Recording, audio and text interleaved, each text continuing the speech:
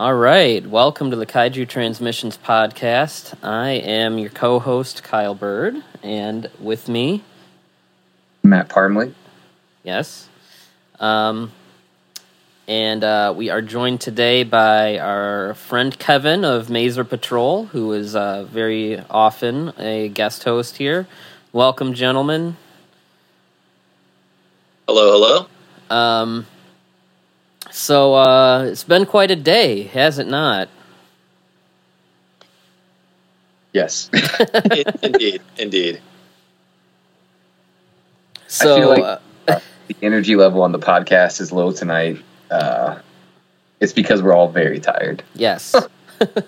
For I don't know, people listening to this in the future from its recording date, today is the day that a very depressing Supreme Court decision came through that is doing God knows what to the trajectory of this country. So we're all very tired. It has been a roller coaster of a day.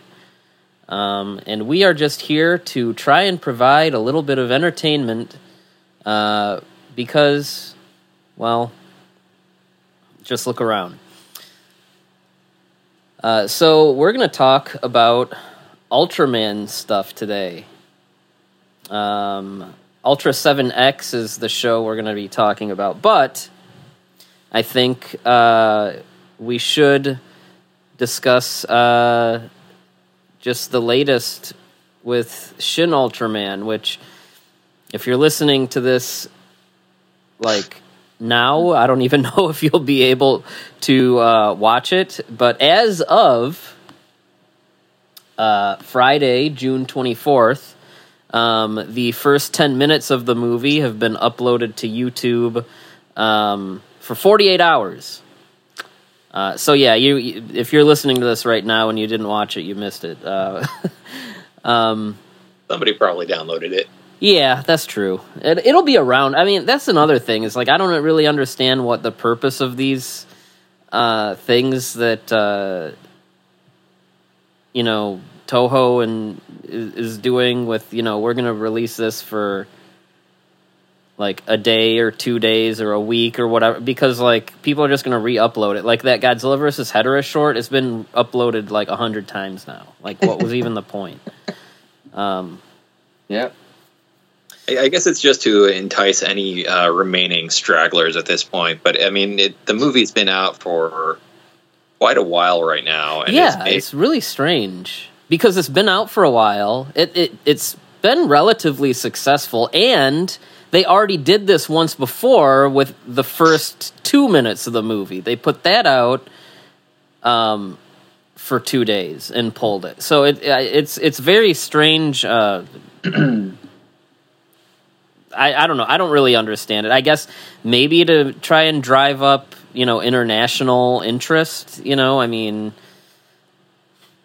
film festivals, licensing. I have no idea, but I don't quite get it. I think if they were going to do that, it would be subtitled though. That's true too.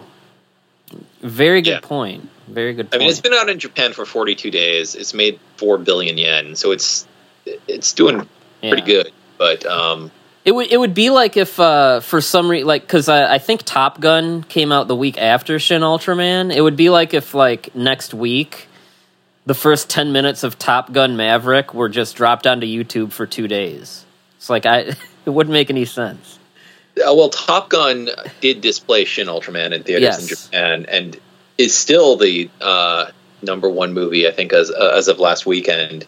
The number two being Shin, and the number three being that weird new Gundam movie. So we're full retro in the Japanese box office right now.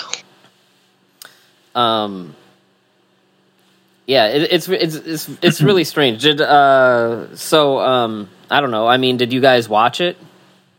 Oh yeah. Yeah, I watched it with Landon, and we both had. I mean, obviously no subtitles. A lot of rapid fire dialogue, like Shin Godzilla. A lot of crazy camera angles. Like one of them is through like it's like going between this guy's legs at the person talking behind him. It's insane. But the monster stuff was it. I enjoyed it. Yeah, the CG is going to be what it is, but there was some pretty nifty moments. Landon also enjoyed it, so curious to see how the full movie plays out and what they're actually saying, because obviously I have no idea. Yeah, it's really not. I was able to follow it a little bit, but big blocks of kanji all the time. Yes. Yeah. I don't know. It's not really a spoiler, but we don't have to say what it is. Just if we don't want to. But Matt at least will now at least understand what we were talking about in like our own like message threads and stuff. Matt, I'm sure you caught the very beginning thing. It's a homage to Ultra Q. Yeah. That people are misinterpreting very, very largely. Yeah, I mean, well, the intro was actually kind of cool in general. Like, that's not what I'm talking about. Yeah, the yeah, it's a sight gag. Yeah, maybe I missed it. Unless you're talking about like the opening title card, which was bizarre. I'm talking about like the first 5 seconds. It's a very recognizable. Oh yeah, I saw that. Text. Please do that to confuse people further. It's not confusing. I mean, it's not confusing me. Yeah, it's the multiverse thing is confirmed. Is that what we're? I mean, that's not what it's not. I know. I'm yeah. The Shin Ultraman characters did just show up in Godzilla Battle Line, so get Godzilla Battle Line, the mobile game. My son loves it, by the way. But I think Evangelion's supposed to show up in there at some point. So I mean, wouldn't surprise me. I mean, they have. I mean, there's going to be tons of merchandise crossover that we're going to be seeing between in the next few years, and it's going to ramp up when Shin Kamen Rider comes out as well. So, I mean, I would expect all that stuff to be in there somewhere. Godzilla is like the most loosey-goosey with IP crossover in video games than anything else. Like that one where like Godzilla, Ultraman, and Kamen Rider all play soccer. Mm-hmm. Or the various monsters that have interacted with a certain group of singing idol Valkyrie girls and become their armor. I don't know what you're talking about. I'm talking about Simple Gear.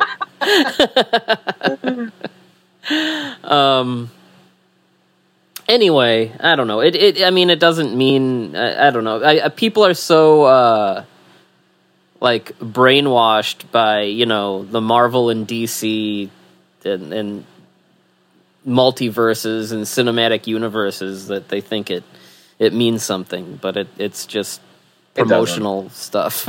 I do think that's a weird choice though. That opening title card. I was like, huh.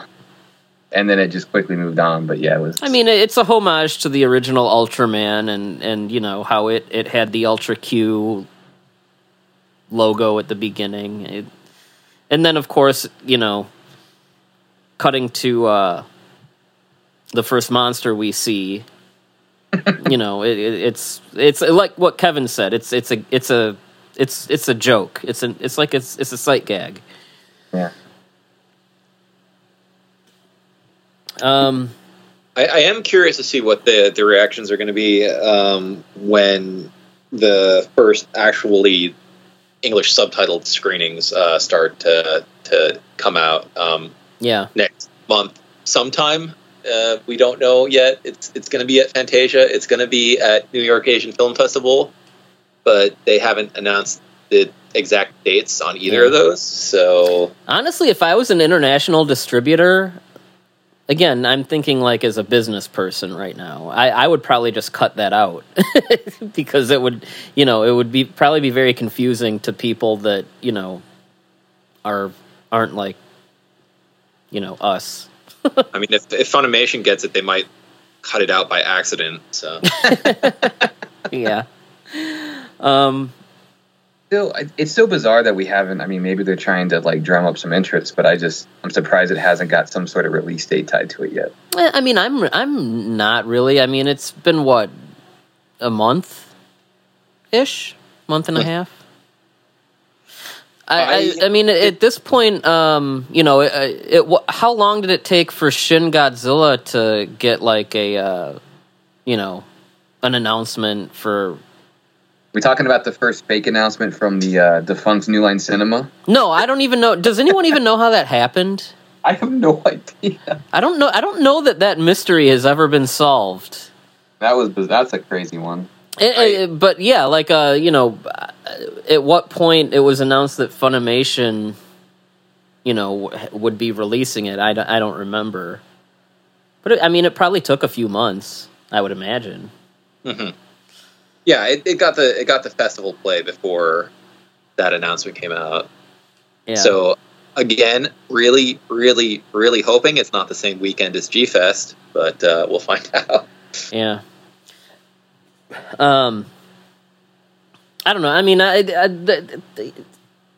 I never try to put too much into these things. Like, because here we usually see it on, like in front of other screenings. Like they'll show the first 10 minutes of a movie before, whatever that studio's like other big movie is that year or whatever. Like,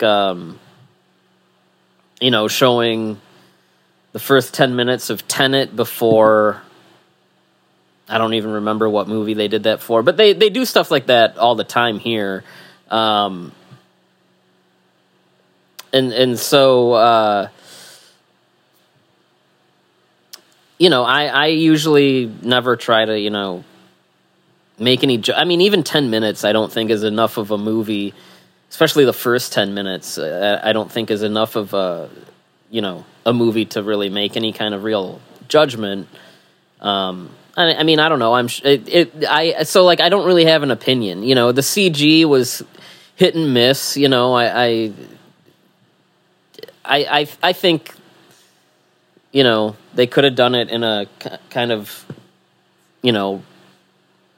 like with puppets and stuff like they did with the Attack on Titan movies. That's just my opinion. But, I don't know. We'll see how it is. The Science Patrol is definitely not, I guess more military-esque. I don't know. Those are just some of the observances, I have. Though, what's funny, because we know Hideaki Anno did not direct this movie. That was Shinji Higuchi. But, we've been seeing all over people saying, like, it looks and feels just like Shin Ultraman. Like, the framing, the shots are all like Shin Godzilla. I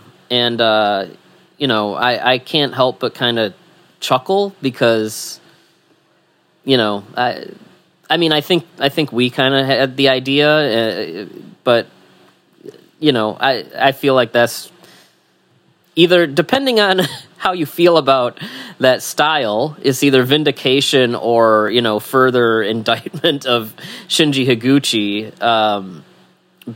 Yeah, I mean, he directed most of Shin Godzilla, and he more or less said that when we did the Kaiju Masterclass interview with him, reading between the lines of a lot of the stuff people that worked on Shin Godzilla have said, that seemed to be kind of evident. But, I think, however you feel about these movies, I think we need to give that guy some more credit here, whether it's positive or negative, depending on what side you're on. I think, it's time to stop acting like Anno is like the single,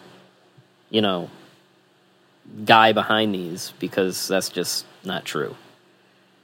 I think it's worth, noting that we've watched other movies from Higuchi that don't feel like that, though. I think that there is kind of a synthesis of a voice that's going on to some extent, especially when you look at Evangelion, which Higuchi also worked on. Yep. So is like a storyboard artist and specific vibe that maybe he's getting through Anno, in terms of his directing style for this, that you would not see in a Japan Sinks or an Attack on Titan or something like that. Right. I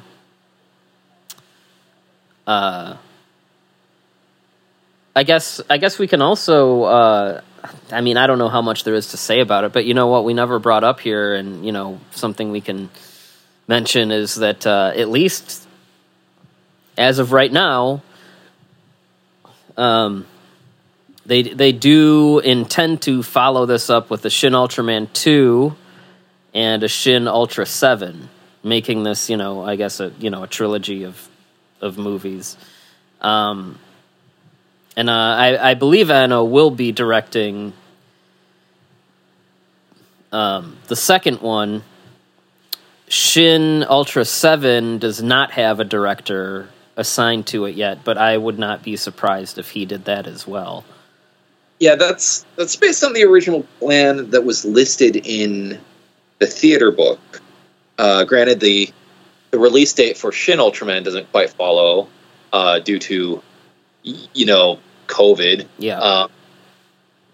But Tsuburaya was still teasing that they have 2 more mainstream audience big blockbuster movies. And Occam's Razor, if they say, we're going to do this as a trilogy, and then they later say, we're doing this and then 2 more movies, to me it really seems like, this is along that similar line, and they've got plenty of content that they can still churn through, certain fan favorite storylines that have not been done in this movie that I think it would make a lot of sense to revisit. Yeah. Like I said, I don't know how much there is to say about it. I've talked a little bit on here though about how, like, Anno's I guess appropriation of Shin as kind of like a brand. I don't know that I don't like that, and it just seems like at this point after Shin Godzilla, it just seems like it's just all Shin all the time until death at this point. It does get confusing when you're like, which Shin Kamen Rider are we talking about? Yeah. But yeah, I don't know. I mean, I legitimately think that he has a hard time finishing his own work. He has a hard time getting it funded, unless it's Evangelion, and even then, he has a hard time finishing it. So I feel like this is just kind of his way to basically keep working without having to exhaust too much brain power at this point. If someone says, hey, we have a Shin, do do you want to do Shin Gappa or something? He'll do it. What is more likely to happen, Shin Gappa or Shin Gamera? Probably Shin Gappa at this point. Which, I'm okay with that. Gamera, I mean, on both sides of the Pacific, the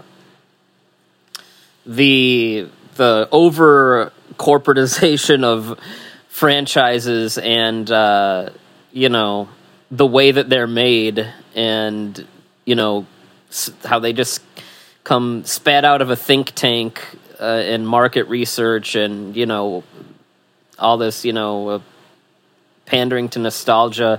Gamera he's doing the right thing by staying put right now. We don't need him involved. I think the underperformance of Great Yokai War Guardians probably put another nail in the Gamera coffin for the time being. Yep, yeah. Just like Gamera did to Daimajin. This is Daimajin's revenge. Yeah.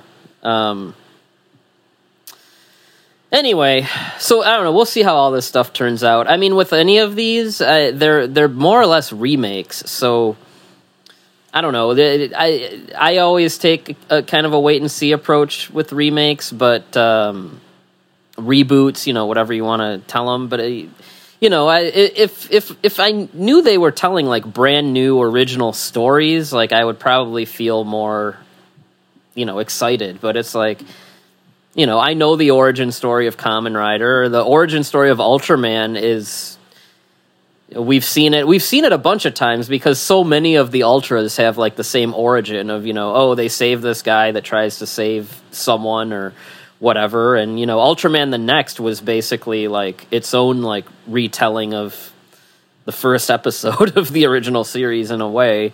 So yeah, I mean, just idea-wise, there's nothing there that excites me, I think it's cool that they're going back to some of the stuff that was in initial concepts that didn't make it into the actual 66 show. Yeah, even design-wise, the Shin Ultraman design is much more like the original Narita drawings. It's more like lanky and it's more alien-like, just in its posture. And I think they went ahead with not doing a color timer, right? Which we know he hated. Yep. So yeah. Well, speaking of reboots, I mean, I guess it's mostly a reboot. We are here to talk about Ultraseven X, which is our main topic. So why don't we go ahead and discuss that? There's not much of a productive way to discuss this without spoiler territory. So my usual disclaimer: if this is something you're interested in watching, maybe press pause and check out the show and come back. Or if you don't care about spoilers and just want to hear us ramble about it, don't touch that dial. So, Ultraseven X. Oh, also, if you do want to watch it, the Mill Creek Blu-ray set is out. It's very affordable. And it is also on Amazon Prime. And it is only 12 episodes. Each one is like 20, 25 minutes. So it is a quick watch as well. So, go do that if you feel like it. If not, hang out here. So, this is 2007. This is for the 40th anniversary of Ultraseven. And it is a reboot / sequel.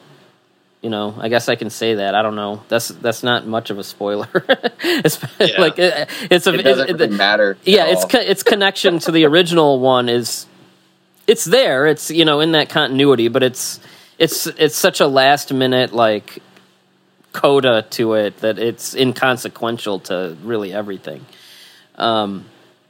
And this was developed by Takeshi Yagi,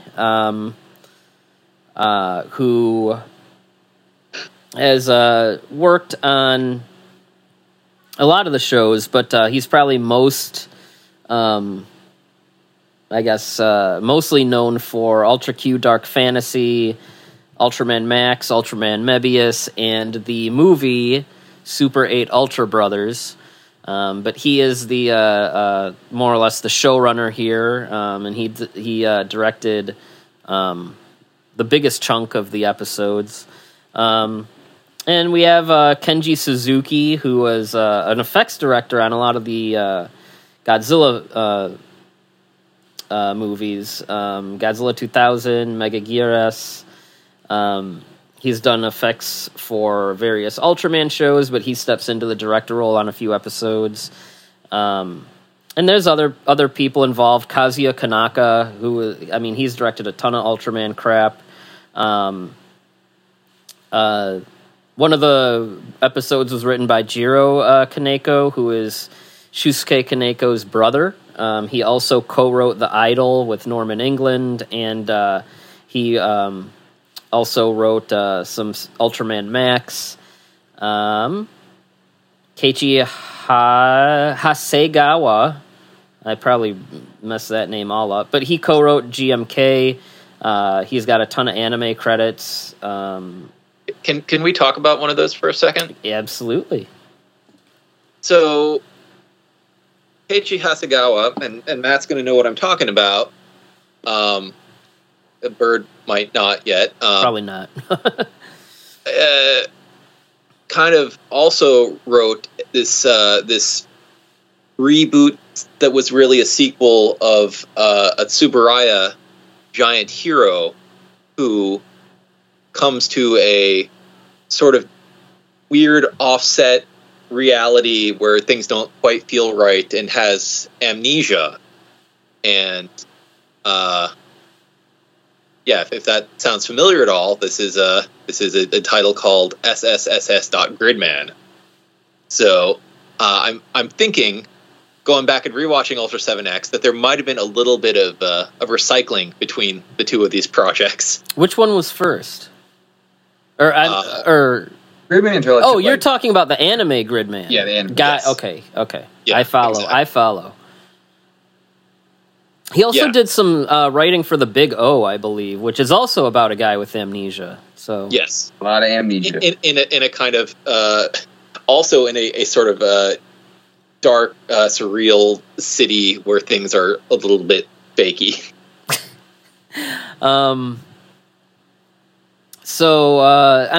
There's other writers and directors on there, but we don't need to go through everybody. Those are just a few examples of some of the prominence, some of the prestige behind this series. Kevin,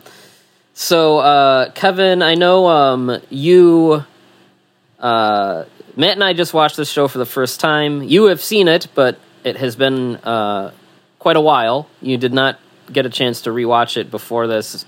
Right. So I know you were coming here with a lot of information about, the pre-production and the things that led to this series. So I'm going to pass the mic to you and kind of just let us know what is up with this series. Why is this series? All of those nifty things. So this is an interesting one. Because as you mentioned, its official story is that it's Ultraseven's 40th anniversary work, but it didn't get conceived of as that. It started off as it was actually planned for the year before. It was going to be a project called Ultraminds, and the notion was that this was going to be something to really cash in on this boom of midnight tokusatsu works that were going on. And just to back up for a moment, there's always been some sort of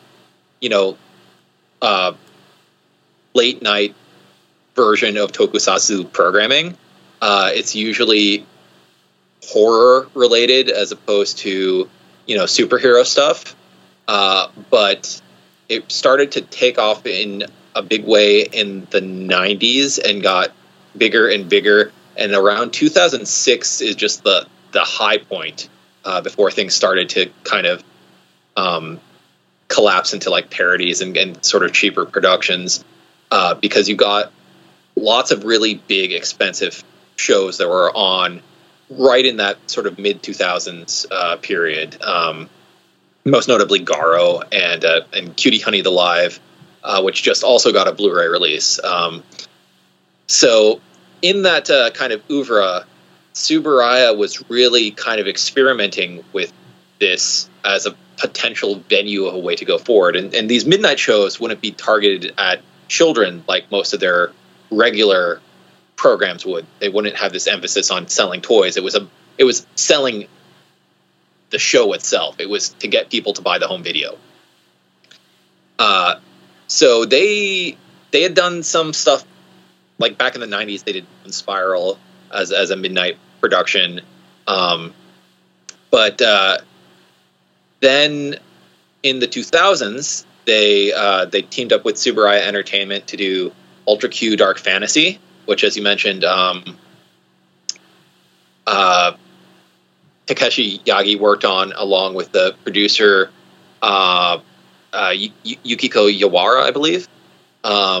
And there were other programs, like there was a revival of Operation Mystery that was a late night program, and then some of their shows that they had on regular TV times that didn't do well, like Bioplanet Wu and Ultraman Nexus, they re-aired later at night and did better in the ratings at midnight than they did during the daytime, when you would expect like people to be tuning in, because they were kind of like darker, more mature takes on these. So Ultraseven X was really their attempt to cash in on this, be like this is our show for grown-ups.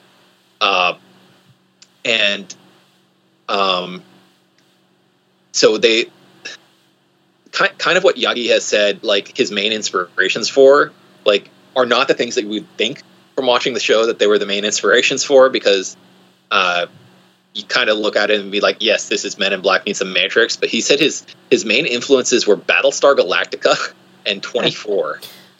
I can. That's interesting. That's okay. When I was watching it, I was thinking Men in Black, X-Files. I was not thinking 24 or Battlestar Galactica whatsoever. Yeah, but those were the shows that were hot when this was being made, right? And then also, I personally see a whole lot of Garo in this, because it's set at night. There were pretty boys in trench coats hunting down creatures, and they have to do a lot of wire work fights, which is not traditional kind of Ultraman aesthetic. This seemed more like Garo to me. Also, the fights are very short, which is also like Garo. That's a cost-cutting measure that you can have when you're doing a late-night show. Sometimes they're so short, it's hilarious. Yeah. It's like, why even bother? Yeah. It's interesting. I mean, those might be the two things that, he pointed out to, but there's no way that there's not some intentional X-Files or Men in Black. Oh yeah, I mean the main characters are named Agents Jin and K. Yeah. All the agents are named after, are just a letter, like Men in Black. Agent K. Yeah, it's totally those things. But I do see the whole, like, there's a big conspiracy. You don't know who to trust. This kind of ongoing story arc over several episodes. I understand where he's coming from when he's talking about, like, those particular dramas having some influence on it, and that could also just be a matter of those were the things that were in the forefront of their minds while they were making it, even if they were homaging other things. Yeah.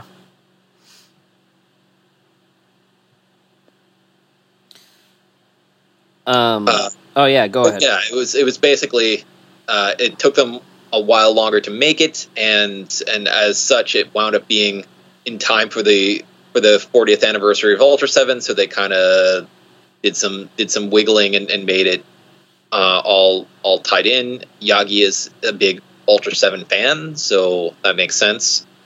And it's a transitional show for Tsuburaya, because this is the last thing that the Kazuo Tsuburaya and anyone in the Tsuburaya family actually was involved with the production. And it was the first one in high definition in 16 by 9. It was the last show that was broadcast analog. So it's a real, like, you can draw a line like after this and say, like, Ultraman is not quite the same after Ultraseven X as it was before it. Yeah. And then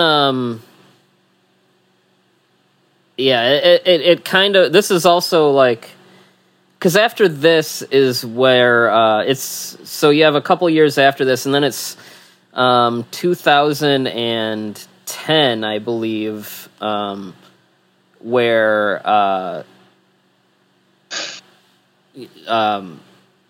well, 2007 is when all the big corporate buyouts of Tsuburaya start, and then they basically keep getting bigger after that. 2010 is when the pachinko maker Fields bought out 51%, and Bandai had 49%, and then I'm pretty sure it's just spiraled more and more upwards in that direction ever since.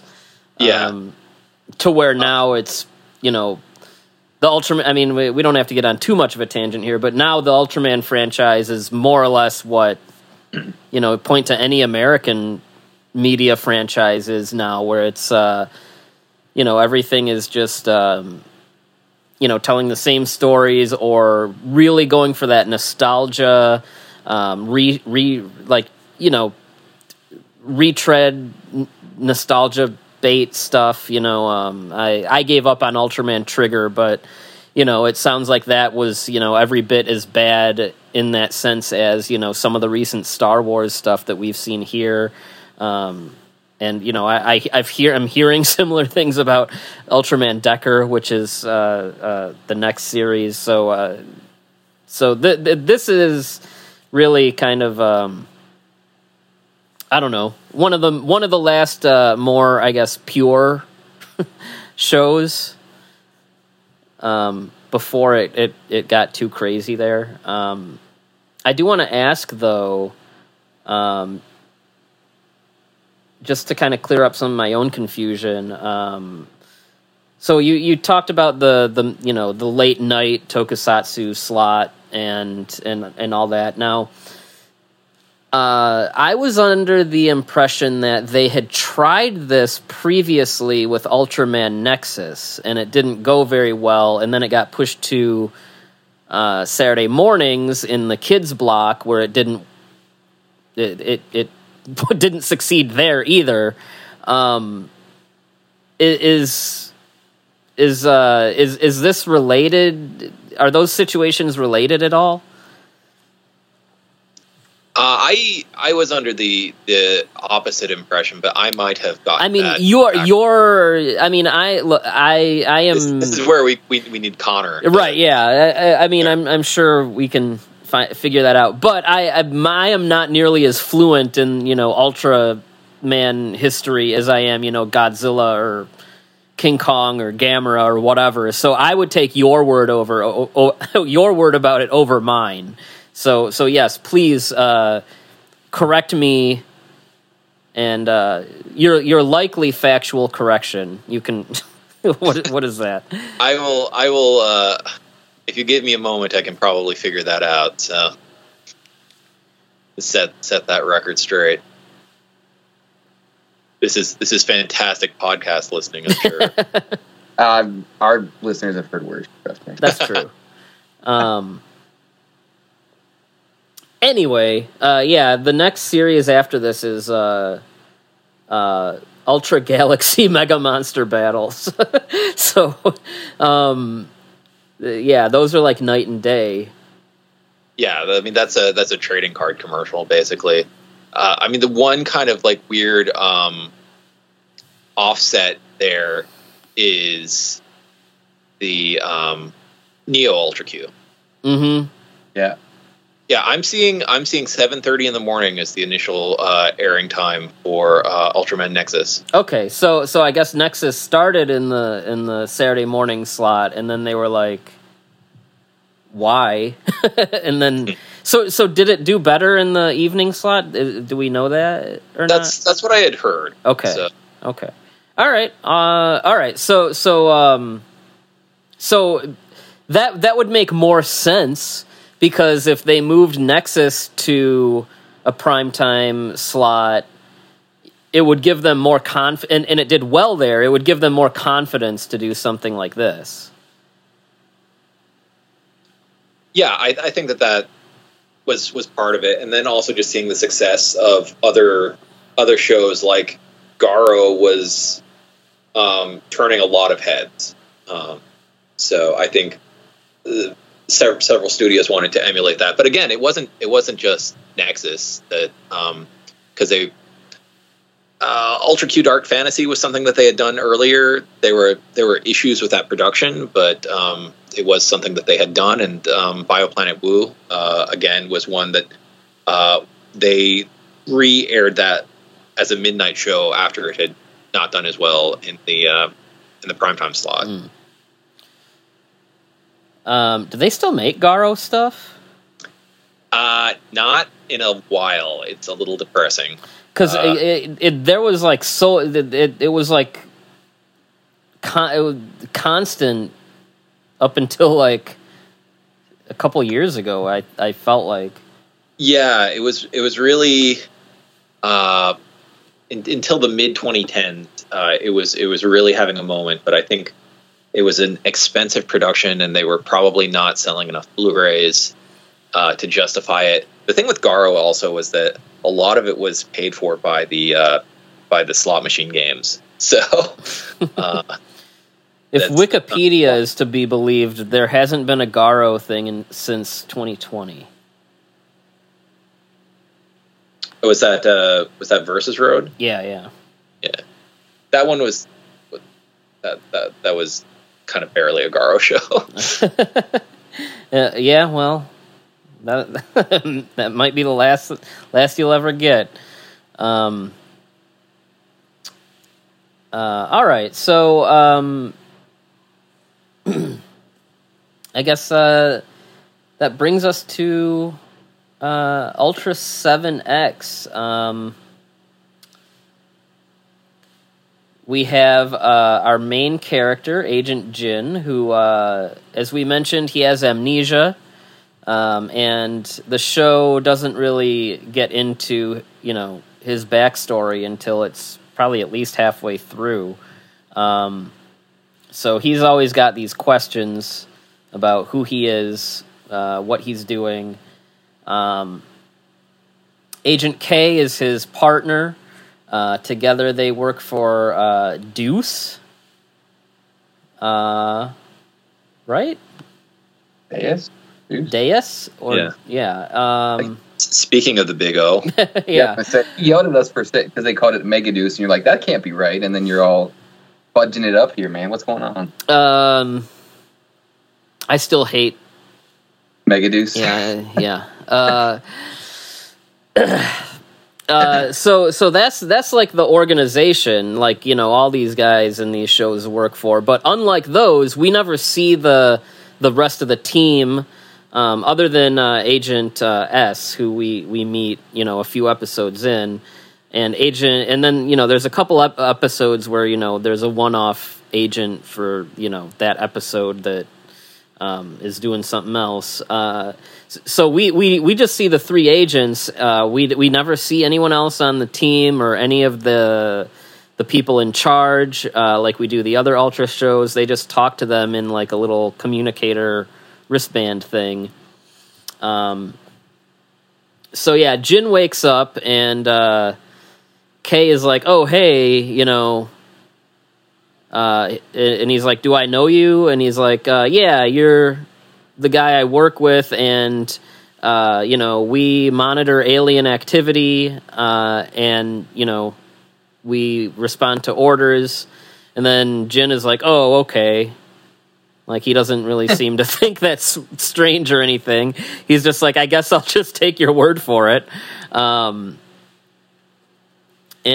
he also has someone following him around, kind of stalking him a little bit. And whenever he has a question or needs I guess some extra information, there's this girl that is always there,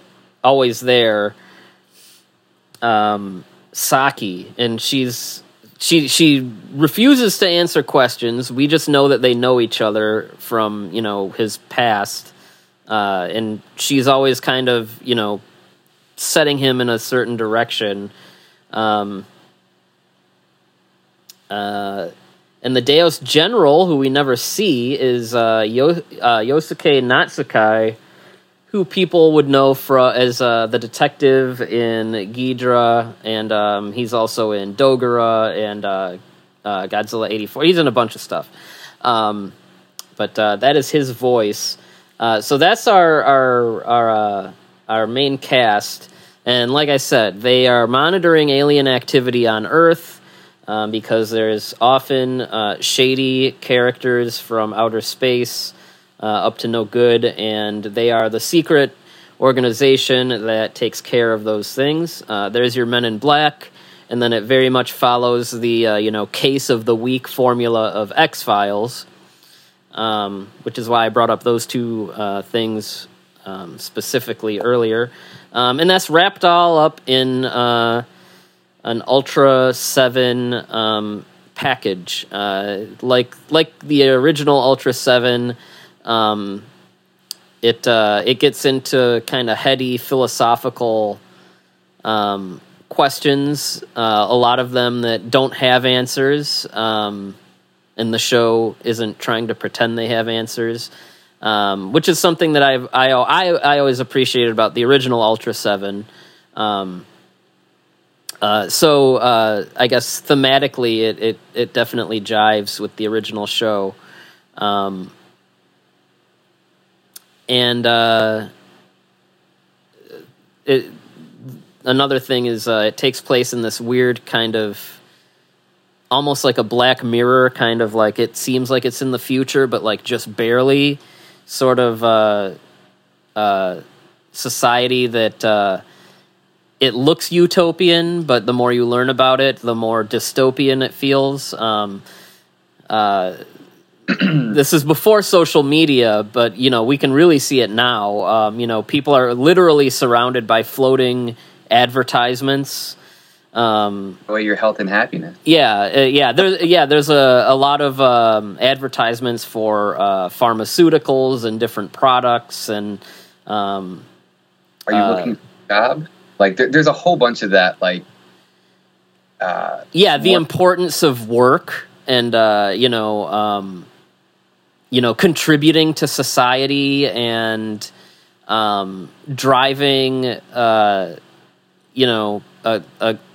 capitalist society by constantly working, and that is very much ingrained in Japanese culture. The work-life balance in Japan is a big problem over there. That's why they have high suicide rates, and salarymen are like pass out in the street. So you definitely see, I guess, that social commentary sneak up in a few episodes, and also there's a few episodes that kind of seem like they're almost going after big pharma a little bit. There's a whole episode about this miracle drug that is supposed to like cure like sadness and make you like a genius, basically like that Bradley Cooper movie Limitless, where like you take a drug and it makes you a genius. And there's another episode where, people in the supposed utopia are, trying to go to space because they feel like, the promises of, take this miracle medication, just aren't working for them. So yeah, there's a lot of kind of social commentary in these, which again is on brand for Ultra 7. And like there's things like in the weather forecast where they're talking about like, oh, there's a chance of acid rain tomorrow and things like that. Yeah. But it's done with a very sort of like cheerful, like again that sense of a false utopia. Yeah, and the twist in the last couple episodes with stuff like that, we can get into that later, but the whole time you're watching the show, like you do kind of feel like, okay, like something, even though everything looks happy and cushy, like something just feels artificial and like wrong about it. We eventually learn why, but we'll discuss that momentarily. But so that's just kind of the backdrop of the show. Now, Kevin, I know you did not get a chance to watch the series again, but how long ago was it that you have seen it? And what is your how good is your memory of the series?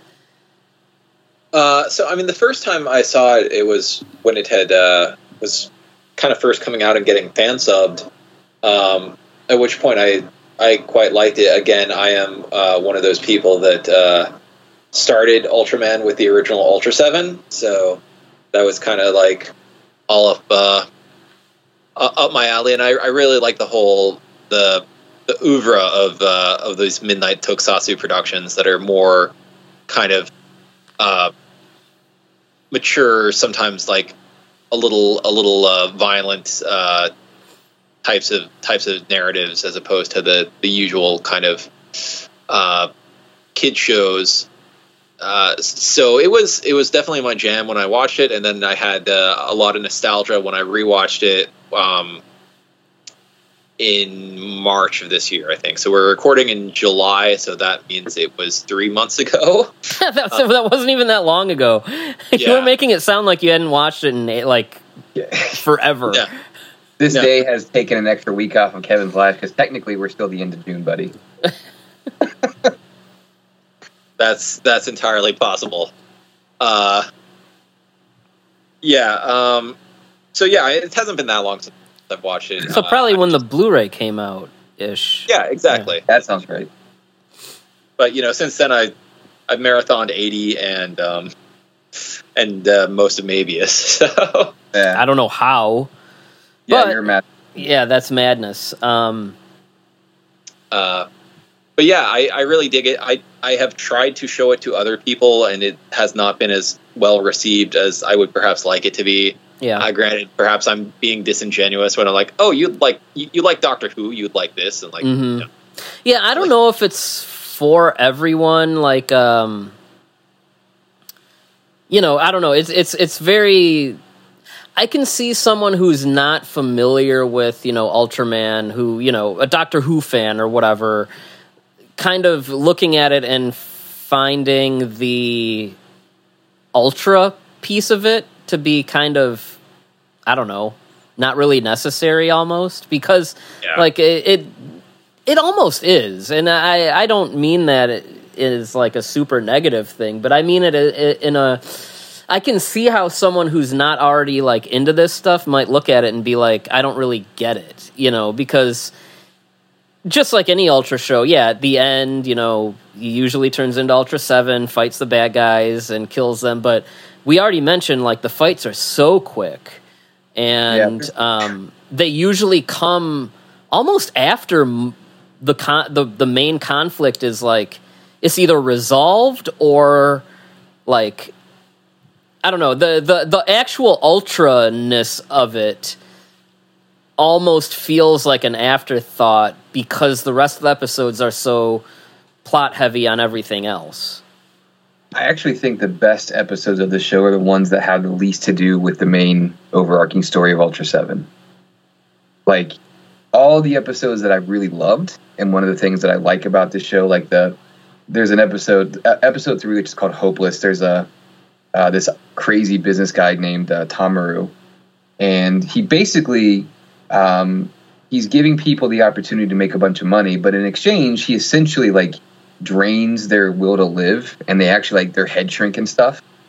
And it's got this whole like, I mean, the vibe in that episode, it like if you struggled at work at all and you realize like what it's saying, that episode is one of my favorites. But it has, again, the least to do with Ultra 7, and a lot of times by the time Ultra 7 arrives, just like Byrd said, like the main threat's been sort of resolved. They just have to find a way to dispatch the monster.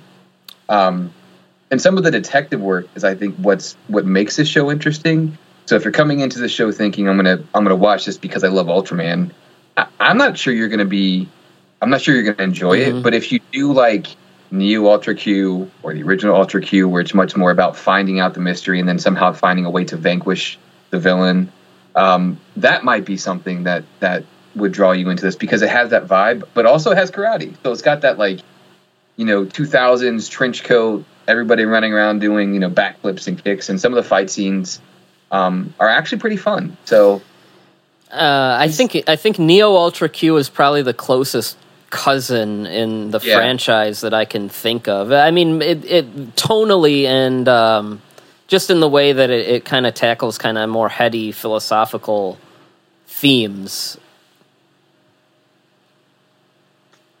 I would agree with that.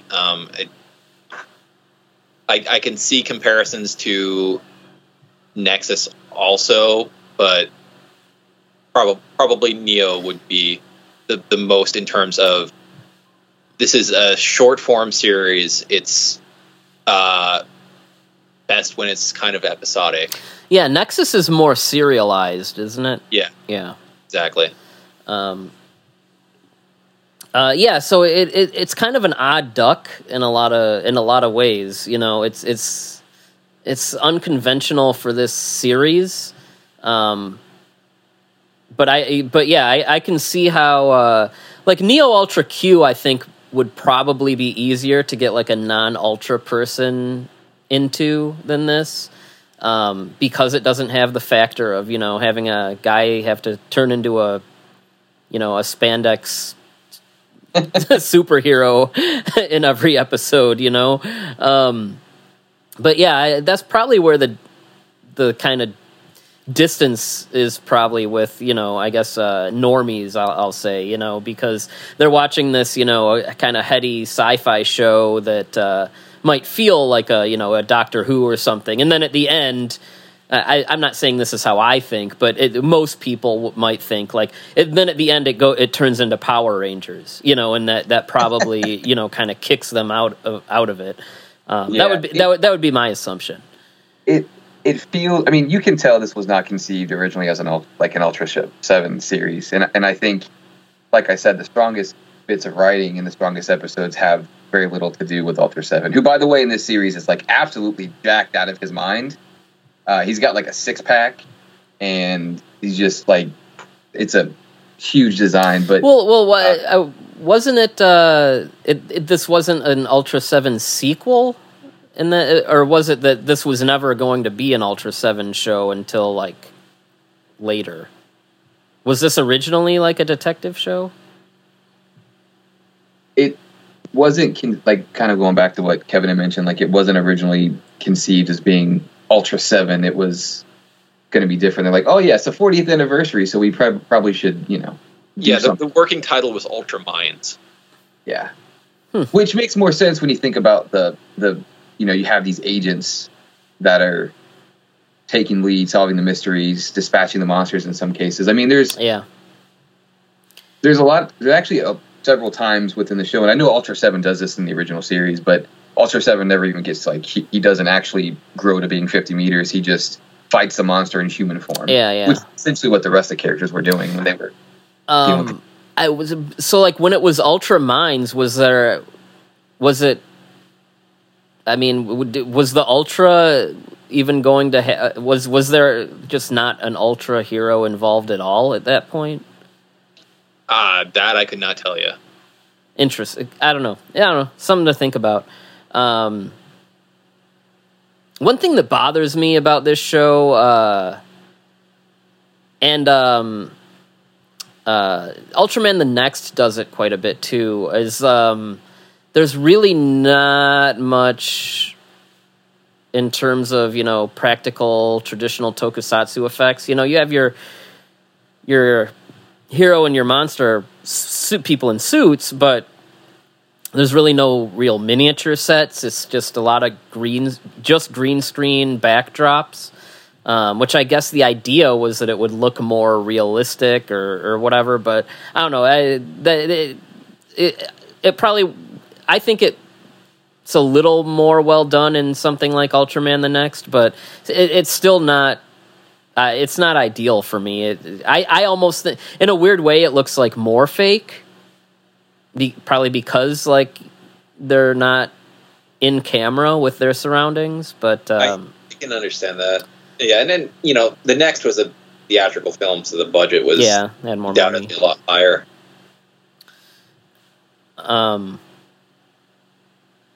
But anyway, we can just talk about some of our favorite episodes at this point. Matt brought up the episode called Hopeless, which is episode 3, which has this alien that's like swindling people into like hard labor. I think he's trying to build a spaceship, but it's some goofy dude. The other thing about that episode, though, that I meant to say when you were talking about it is they specifically say, these are people of, average intelligence who really aren't qualified for a lot of, more like high paying jobs. And they're desperate for work. They just, haven't applied themselves in, a certain way, in society, so they'll do anything, which is very much like most of us. I would think, unless you're a doctor or something like that. I mean, a lot of us have to work, grunt jobs or live paycheck to paycheck, and that's very much kind of the people that are reflected here. And it's funny though, that episode has like the weirdest ending, because the alien, like Ultraseven, is like trying to find out like more, and the alien goes, "It was actually a human that hired me to do all this." And then Ultraseven stops for a minute, and then he murders him. Like, it's like, don't you want to find out like who is actually behind this? So if you're wondering if Seven is still a complete maniac, yes, and a sociopath, yes, the answer is yes, because we still don't know. I thought the next episode about the Shiner 05, which is the drug that people are taking to basically make them super smart. Like, what ends up happening is it's like a parasitic alien that basically takes over your mind, and then eventually all the aliens combine into like this giant alien that gets, I think, immediately destroyed after being on screen for all of 3 seconds. That happens a couple times. Yeah, there's like I do think that's one of the things about the show that is very jarring. It's like it really does make Ultraseven feel like an afterthought most of the time, and I really feel like you don't see the worth of including him until the very end of the show. That 3-episode kind of finale. Mm-hmm. And even then, like, I feel like you could have done it sort of without him, because he's just fighting these I guess we're heavy spoilers at this point, but these alien spider things that just like have green screen ropes and strangle him. Like, that's most of the battle. But that's, the episode with Shiner is pretty good. We haven't talked about Blood Message yet, which is fun. Yeah, that one's basically a slasher movie. Like, but not too different from several slasher movies that we've seen. But again, a classic case of like, well, you could have done this without having Ultraseven in it. Right. The Blood Messages, that's an interesting episode too, because again, I guess maybe spoiler, but it's basically a homage to Psycho. And it turns out that the alien responsible for all these murders is having a very Norman Bates-esque crisis of identity. And they actually talk about the movie Psycho in the episode. It's the episode. It's the movie that this alien character, before he, his killer instincts awoke. It's where he met his wife. They were seeing a movie, which was, I believe, Psycho, and they talk about the character of Norman. The blood message in the title is not man. But then at the end of the episode, they realized it was actually Norman was what the blood message was, which is all a big homage to Psycho, and so that was interesting because usually, not just in Ultraman stuff, but really in any tokusatsu media, we never really see anything that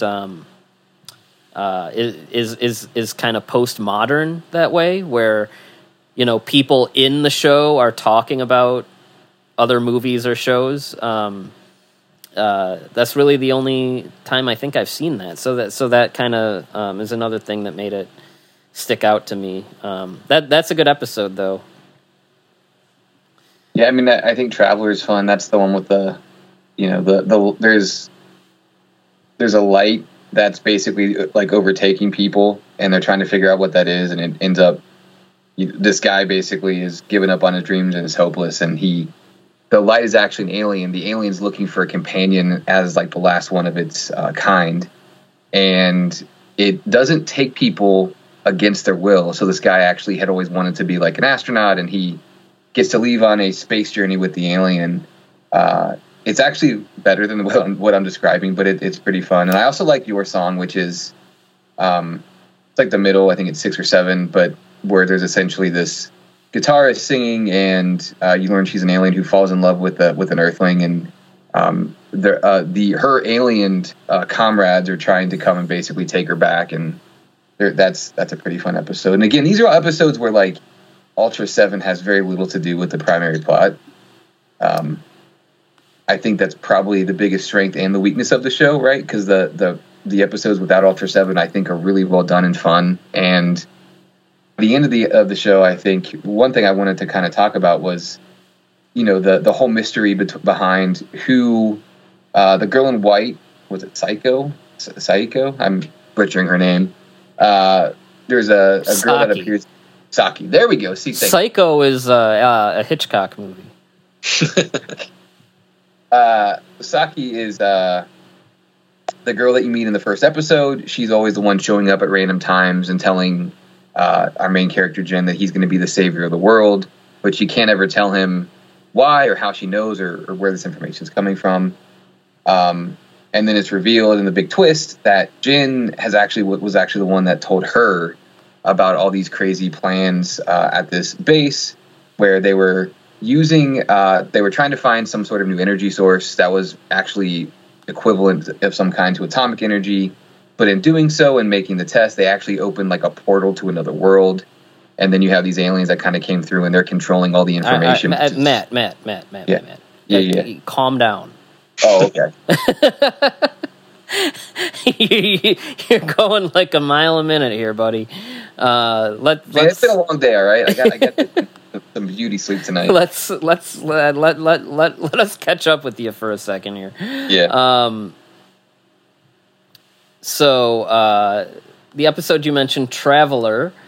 I want to talk about that because it's almost a companion piece to episode 2.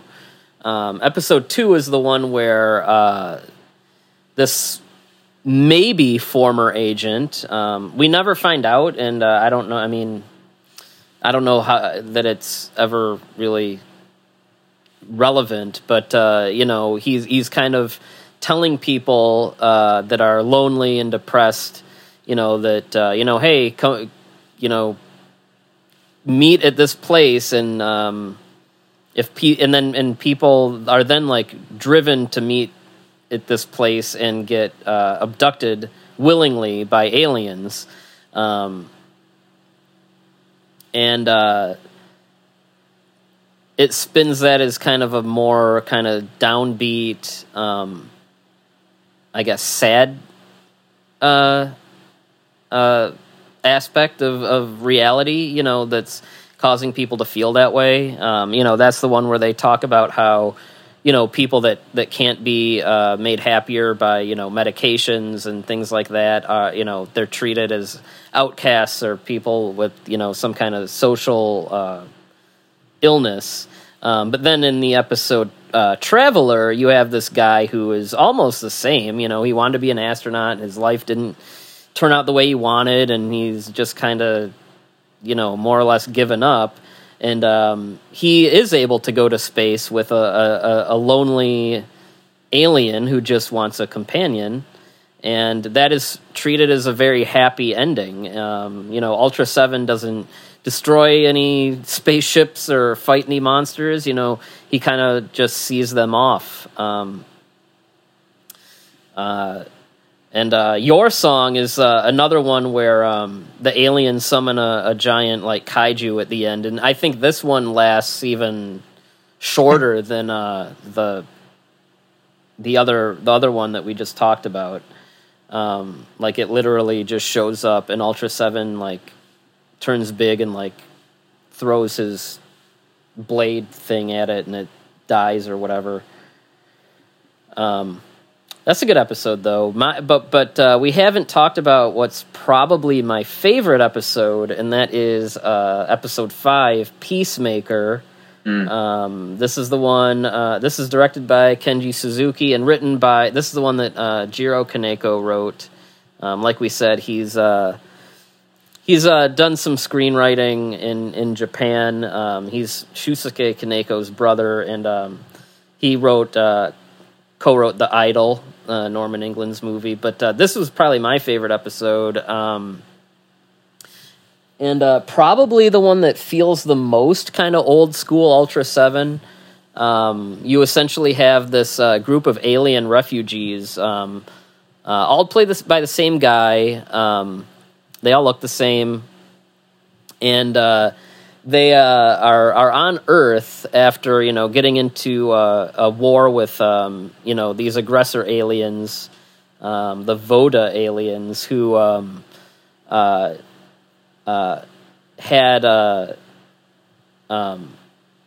coming to Earth and hunting down the refugees. Also on Earth is this kind of weapon or power source, more or less, that they were fighting over in their home galaxy, which only consists of 2 planets, they tell us, the Voda planet and the refugees' home planet. Our heroes, help the refugees and help them find the missing power source. And they're like, oh, thank you, you've solved all our troubles.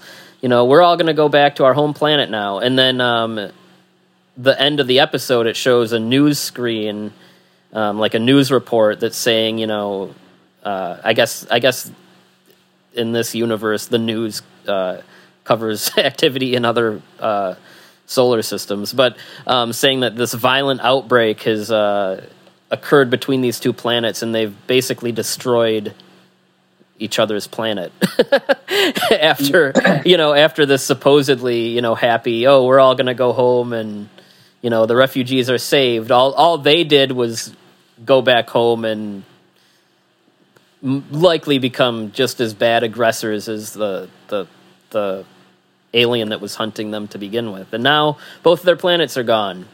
My favorite bit of that episode is when they finally get that weapon. he's like, great, now we can go and annihilate them. And then I think Jen or one of the... Yeah, they're like, wait, what? Annihilate? He's like, that's like you're just offending yourself. Yeah.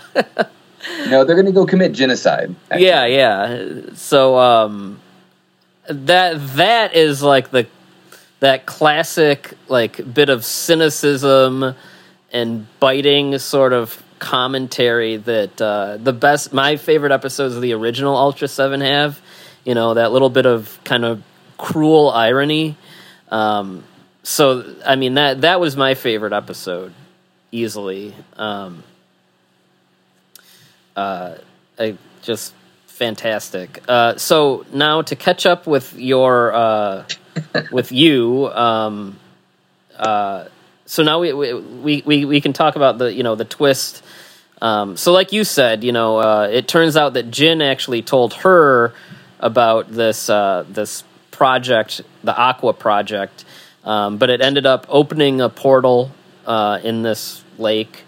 And that got, alien intruders into our universe,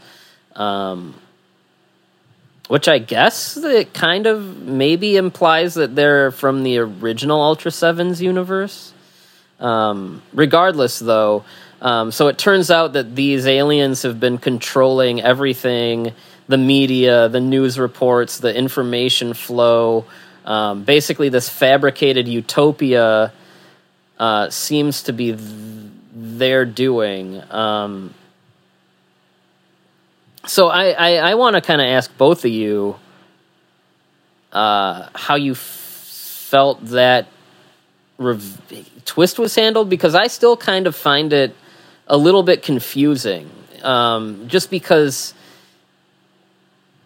Like, does that mean that this society wasn't this way before, Jin woke up with, his amnesia? Because it feels like in the world building of the show that society must have been like this for a long time. So I found it kind of confusing as to, are they trying to say that this was like an abrupt shift when these alien life forms started manipulating everything? I think the show answers it, but like and early on in one of the episodes, they mentioned the end of war. There was some war that happened. Right, yeah. They mentioned it was the last war on Earth, but they mentioned it happened like a few years before that, right? So it seems like the utopia was starting to flow, and then after the incident with the portal, they essentially got control. I don't know. I think it's a good question, Byrd. It's not super clear. Yeah, that's the one thing that, because when I finished watching it, I was just like, okay, I'm still trying to like process this, but like, I don't think it all adds up in the end. Yeah, unless they did one of those weird time dilation type of things where, they went it at the same time, but the aliens came out several years before Seven did, or. Yeah, I mean, that's something we can, like, assume or say, but, like, that's really one of those things where it's like, if you just had one more scene or a couple more lines of dialogue to just kind of clear this up, like, it would really, like, be a little that would go a long way, at least for me, because, like, as it is, like, now I'm like, okay, well, this is gonna ding them a little bit, because I don't know that it makes sense when you look at the whole thing. I have another question about the twist. The whole thing about, she can't tell him anything because when he finds out who Ultra 7 is, he loses his own will. I feel like that doesn't actually happen. Like, he just showed at the end to be fine, so I'm like, well, why couldn't... If he had to actually leave, or he was actually dead, right? Because we learned that Ultra 7, of course, saves him. At some point, he like basically merges with him to save him or whatever. But it doesn't seem like there's any actual repercussions for her telling him anything. Yeah, it almost, that's another thing that, like, that character bothered me. The Saki character, she's there to only provide exposition when it's convenient, for her. And, you know, there's really not... the show really doesn't justify much of why she's so obtuse. And when it does, it's like, okay, I don't know if that makes a lot of sense. So she's just kind of like the worst. I almost spit out my water. So now I'm seeing more of that Battlestar Galactica influence. See, I haven't watched Battlestar. Is there someone? Is this a thing in there? Is this because it does have that kind of? I don't know. It does have an almost J.J. Abrams mystery box element to it, where like you're dragging out mystery for so long that by the end you're left with a lot of like, wait a minute, what? Like, so Battlestar Galactica is a show whose tagline was the Cylons have a plan, and the further on the show you get, you find out the writers didn't have the plan, and thus the characters definitely did not have a plan. Okay, so yeah, that's the J.J. Abrams mystery box kind of storytelling, which, you know, I'm pretty sure Lost was still big when this came out too, right? Yeah. Yeah, so It's all coming together. Yeah. Yeah, so yeah, that character ended up not making a lot of sense to me. The twist didn't end up making the most sense to me. You know, I don't know that there are things that really hold up under scrutiny, and it's like maybe with like just one more episode or something, you might have been able to justify it a little bit better. For me personally, it would have gone a long way to you know, have that make a little bit more sense. It's what like I appreciate so much of like this show just existing is like a big swing in the, you know, when you look at just what this franchise is and mostly like. So I respect the hell out of what it's doing, but those are two things that really just like, man, I gotta knock off a lot of points for those things just because it's like, you know. Yeah. Like I'm assuming that they had a single crew to work with, and you know, like you're saying, they probably could have been like, okay, let's lose the like century-old lake werewolf episode to have some exposition about the actual mystery, but for the most part, I think that the strength of the show is those individual like stories. So I understand not wanting to cancel one of those in favor of the ongoing mystery. Yeah. But on the other hand, they kind of set themselves up to have that ongoing mystery as a hook, even if the characters for the first 8 episodes seem to be pretty blasé about it. Yeah, and like I said, I mean, Jin wakes up and like he's really never very driven to learn about, you know, who he is or even more about his job. Like, you know, if you woke up tomorrow and remembered nothing and you just met some guy that was like, yeah, we're part of an organization that hunts aliens and you're going to help me, and you just follow this guy around hunting aliens, wouldn't you have like a billion questions? Or wouldn't you at least be hesitant to follow this person around? Well, same thing with Kay. You know, if your coworker came in and been like, I don't remember anything or know who I am, you'd be like, yeah, it's fine. Yeah. Yeah, he doesn't even, like, he's of no help. Like, any question he's asking, you know, Saki, he could probably ask him and be like, hey, like, can you tell us a little bit more about, like, you know, who we work for and, you know, like, what we're doing. Instead, he's just like, oh, we hunt aliens. Like, that's fine.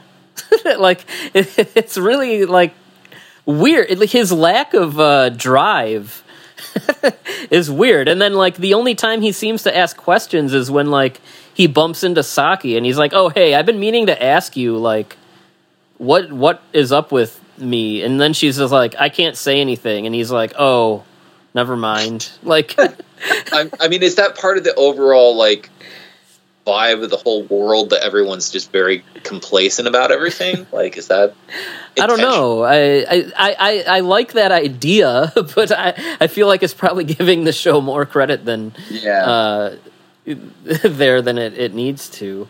I wanted to bring up so the ending song by the band Pay Money to My Pain.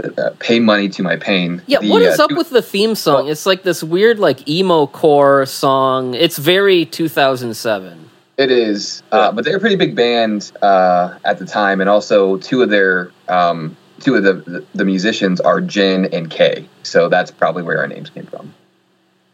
That makes sense. I actually like some of their stuff, which I'm terrible taste in music. I like Coldplay, so But you shouldn't have outed yourself like that, man. Man, listen. I don't. We have 3 people listen to our show, so like if they see me at G-Fest, they can say hi. I'm ashamed of your taste in music. They did the opening to Nobunaga, which is another kaiju related thing. So. But yeah, I just wanted to clear that up about the names. One thing I will say is I actually thought the chemistry for the 3 agents, like overall, was kind of fun. Yeah, I like them together. Yeah, and the one girl she's got this little like. We always talked about how, like, in a lot of Kaneko films, he gives his characters little, like, quirks. She's always eating chocolates, like, constantly, and she's offering to everybody. So, like, it just makes her feel more believable and realistic, and I just thought the chemistry between the agents was actually pretty well done. Now, again, Saki's the worst, but I thought everybody else in the show was pretty fun. Another thing is, like, the original Ultra 7, like, Dan is like probably my favorite character. In fact, in terms of all the alter egos, he might be my favorite one. And so like Jin is definitely a downgrade. But on that note, I liked S and K. I enjoyed them and found them a lot more entertaining than Jin, which is probably also, not the best thing when, your main hero is less appealing than, the sidekick characters. Yep. But yeah, I mean, so yeah, there's definitely some pretty huge flaws here, in my opinion. That being said, I mean, there still is a lot to like here, and I think that we've talked about a lot of what really works about the show, as well as the things that don't work. And then, of course, the final thing is because people fluent in Ultra lore will realize Dan is one of the few Ultras that. He doesn't have a human host in the original Ultra 7. He just steals some other guy's identity. I think we might have probably made fun of. I think we might have made fun of this when we talked about the original Ultra 7. But yeah, like he just steals a guy's identity and like I don't know. There's no mind paid to whatever that guy's loved ones might be thinking, but anyway, so his human form is just, he assimilated another person's form, basically. But at the end of the episode, you see, at the end of the last episode, you see Dan, returning to his home universe, and he meets up with Anne from Ultra 7. Same actors, by the way, but he meets them on they meet on like a shoreline, and they're happy, and he's like, oh, I just saved this other universe or whatever, but I'm home, and that's that. I think you'll really like in Mabius. There's a bit where he visits the father of the guy whose face he's wearing, and he's like, look, I'm honoring your dead son, and the guy's like, leave. That's great. So yes, Ultra 7 is he's still a sociopath. Is the implication here that him and Anne have become like a couple? That's kind of what it seems like. I don't understand that considering where they're at in Leo. But who knows what you kind of see her in alternate universe takes, so it's maybe.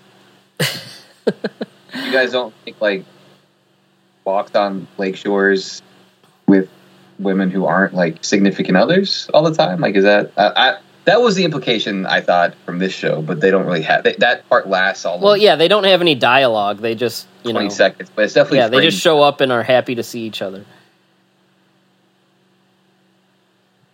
I mean, the Ultraseven's got to have somebody else because Ultraman Zero doesn't seem to be Anne's son.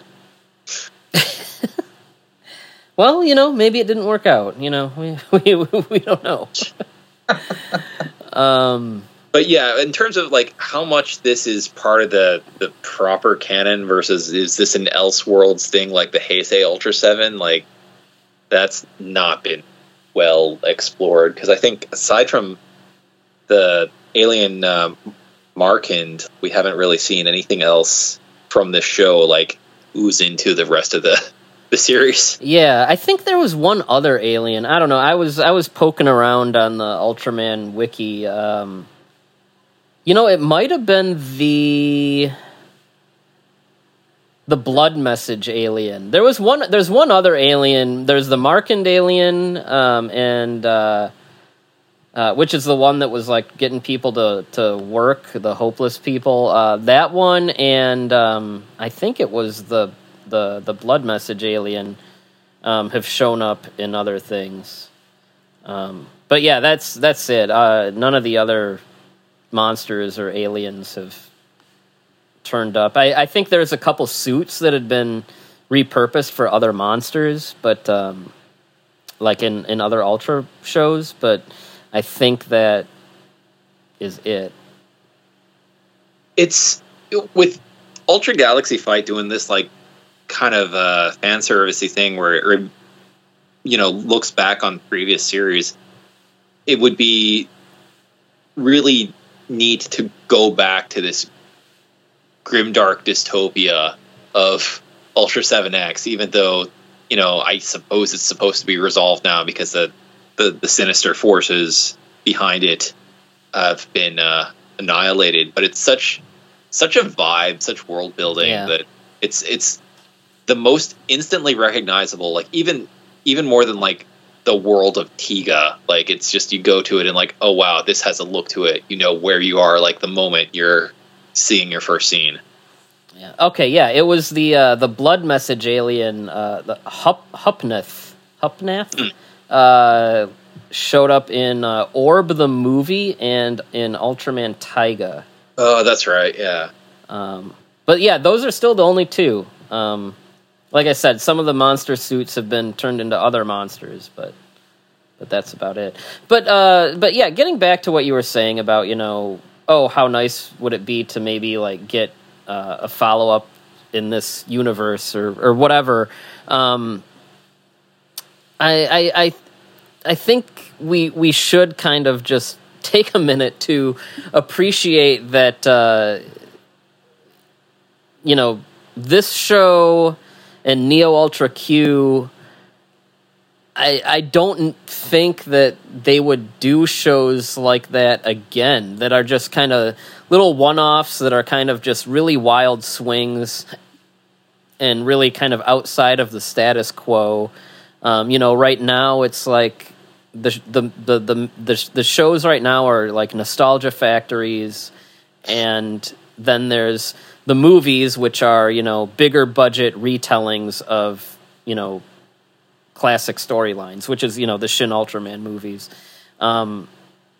Yeah, like of the current crop, I think what comes closest is the anime on Netflix. But that's not very good. Yeah, first of all, it's not very good. Second of all, it looks like a train wreck. Thirdly, it's adapting a pre-existing manga, so it's not like they're being that creative with it. Yeah, it's still not that I don't know. It's not as much of a kind of risky. Yeah. It's more focus tested. Yeah. Yeah, I don't know. It's too bad because I mean these are really cool little shows, and they probably didn't cost much. And Neo Ultra Q I think is 13. I think it's 13 episodes, and this is 12. It would be nice to see something like this. And it's kind of like how when we talk about Godzilla, it's why something like Singular Point feels so refreshing, and why if there is something that Toho is doing right, it is just kind of doing a bunch of different feeling things. Shin Godzilla, the anime trilogy, and then also in the middle of it is a really bizarre puppet show on YouTube. So you're getting a lot of kind of different things, and they've left the nostalgia focused, like market researched, big money things to Legendary, and they're just kind of like, here's a thing, but yeah, I mean, we should kind of savor that, because Toho is, they will eventually, I'm sure, get to, here's your nostalgia factory and all your references and all your, rehashed things, and we've lived through it. Yeah, we're gonna live through it again. The moment now is fleeting. I think we know it's gonna come at some point. But yeah, it's I don't know. It's too bad that we're not gonna see something that's just kind of these outliers that are willing to go a little bit more outside of the box. I mean, Neo Ultra Q is practically perfect to me, and this show is far from perfect, but there's a lot to like, and I appreciate it for sure. What's a good rating system for this one? How many? Geez, I don't know. What's the dumbest thing that happens in this show? How many aliens trying to divulge their secret plans and get murdered before they can say anything out of 5? Yeah. So I do like the show. I'm very much in alignment with kind of what Byrd had mentioned earlier. I think if you're looking for something heavy on the Ultraman and you're expecting this to be very have any sort of practical effects, you're going to be disappointed. I think if you liked Neo Ultra Q, this is something you should definitely check out. The non-Ultraseven episodes, meaning the ones that had the least amount to do with them, are definitely the strongest, but I think are worth watching, honestly. I'm going to give this a 3 out of 5, but it's a strong 3. I think where the show really falters is the last 3 episodes, where, like, yeah, there's stuff happening, but it's not as interesting as the stuff that came before that had nothing to do with Ultraseven. And so I got a docket for that. But yeah, I'm going to go 3 out of 5. Mysterious women wearing white dresses who only show up when they need exposition. I don't know. I was and am still struggling between a 3 and a 3.5. Like a 3.5 seems a little too high, but a 3 also seems a little too low, just because the things that it does right, I think it does really right. But yeah, the last 3 episodes and all the reveals and stuff, just not making a lot of sense. And there's a lot of things that I think they could have done better to set those things up. The Saki character and her use in the show is pretty bad. So weighing all those things, like I said, I have a hard time doing a 3 or a 3.5. So I'm gonna do a rare strike down the middle of the strike in the middle and do a 3.3. Who taught you math? So closer to a 3.5 than to a 3. Yeah, probably, but I still, or a 3.25. There you go. Did you have to use a calculator for that? Like, I'm really hungry. I am a little more positive on it than you. I would say that I'm between a 3.5 and a 4 probably, but because I don't want to do, complicated decimal places, I'm just going to round up to a 4 times the music takes me, breaks me, till another day comes. The music brings me to a brand new world. What I gotta ask, speaking of that, what is up with the I don't know, the interstitial or whatever, where it's just showing these like reflective scales with the music playing? Like, that's the thing is, when it was on television, that's the time when a voice would come on and say, "This program is brought to you by the following sponsors," and there would be a bunch of logos on the screen. Okay.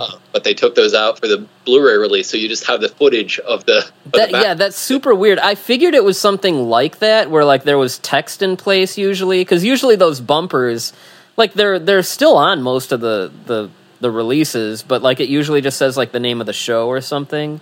I don't know. Couldn't they have put like a Ultraseven X text in front of it, or just taken it out at all? I think they probably should have just taken it out. And if you really, really, really wanted to see the Kono Bangumi messages, then you can look in the special features or something. But All right. Bangumi no Gran no sponsor no Tokyo de Okurishima or whatever. It's late at night. I don't know what you're talking about anyway. I understood that reference, Kevin. Okay.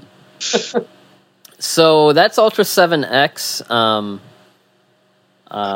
This is probably the last recording we're going to do before G-Fest, because Matt, like always, has 100 crazy events planned in his personal life. But I think we have enough content to get us through that period. So I don't know. But between now and then, I don't know. Maybe next time will be, I don't know. Hopefully we'll have some kind of like meaningful news dump about, these movies that are being made that for some reason can't get press releases out.